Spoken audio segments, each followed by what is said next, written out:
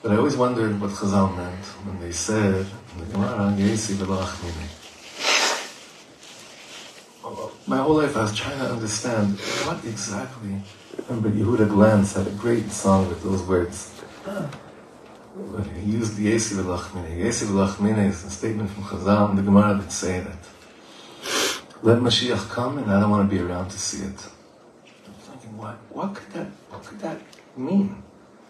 What could that, who, no matter how crazy it's going to get before Mashiach comes, who would ever say, especially we're dealing with tzaddikim, that they'd say, let it happen, Shneim come, but I don't want to see it, I don't want to be around for it. It's such a wild statement.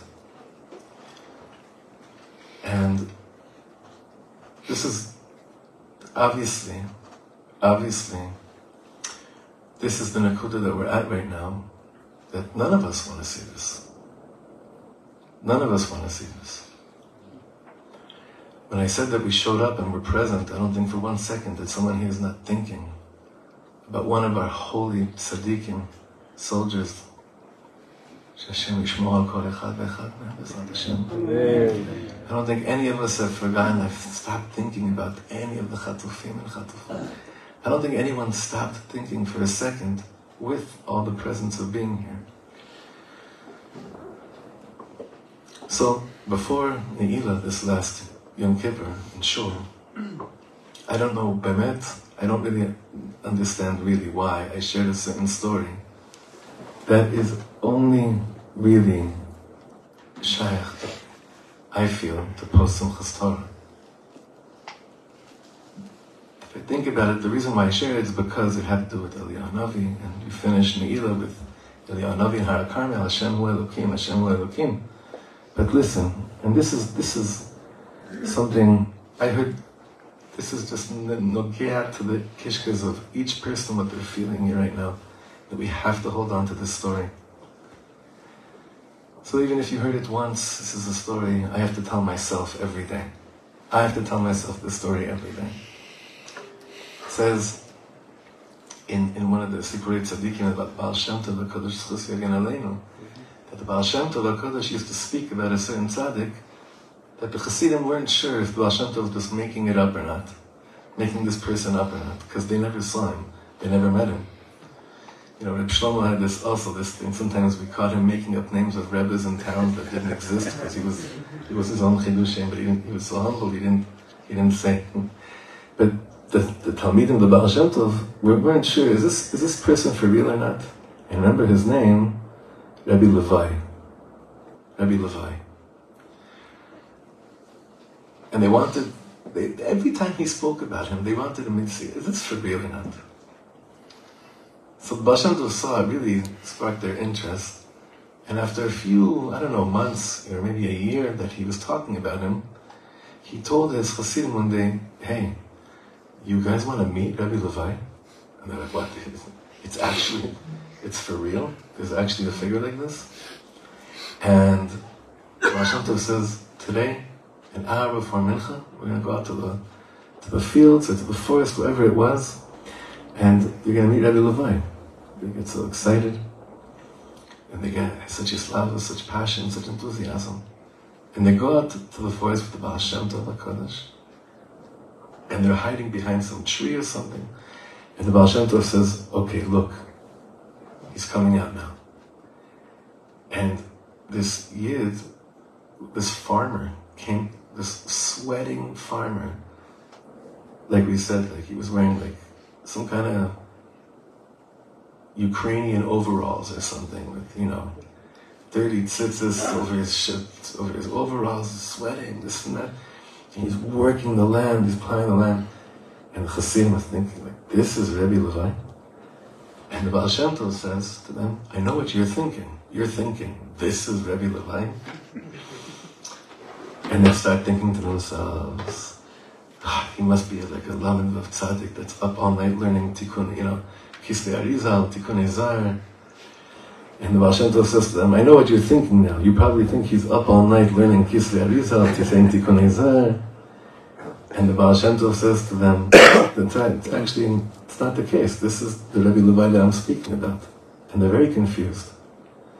And then, the holiest Imagine the holiest looking Yidler. The holiest looking Yidler comes and walks up to him, to Rebbe Levi, and he looks deep into his eyes. A Yid, long beard, looked like a prince. He looked deep into Rebbe Levi's eyes, and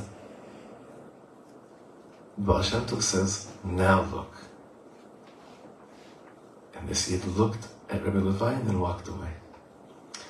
And the Baal Shem Tov told them that was Eliyahu Hanavi. So now they're even more confused. Now listen, Chevra, what the Baal Shem Tov told them,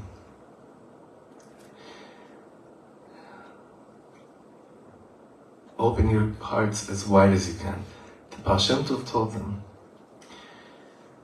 they told Eliyahu Hanavi in Shemayim that there'll be a Yid that has to work really hard, and he has to farm the land, and when he can grab a Shachris, grab a Mincha, grab a Ma'ariv, when he could do Shnai Mikra Echad Targum, maybe learn 1 or 2 halachas a week, whatever it is, he takes advantage of it.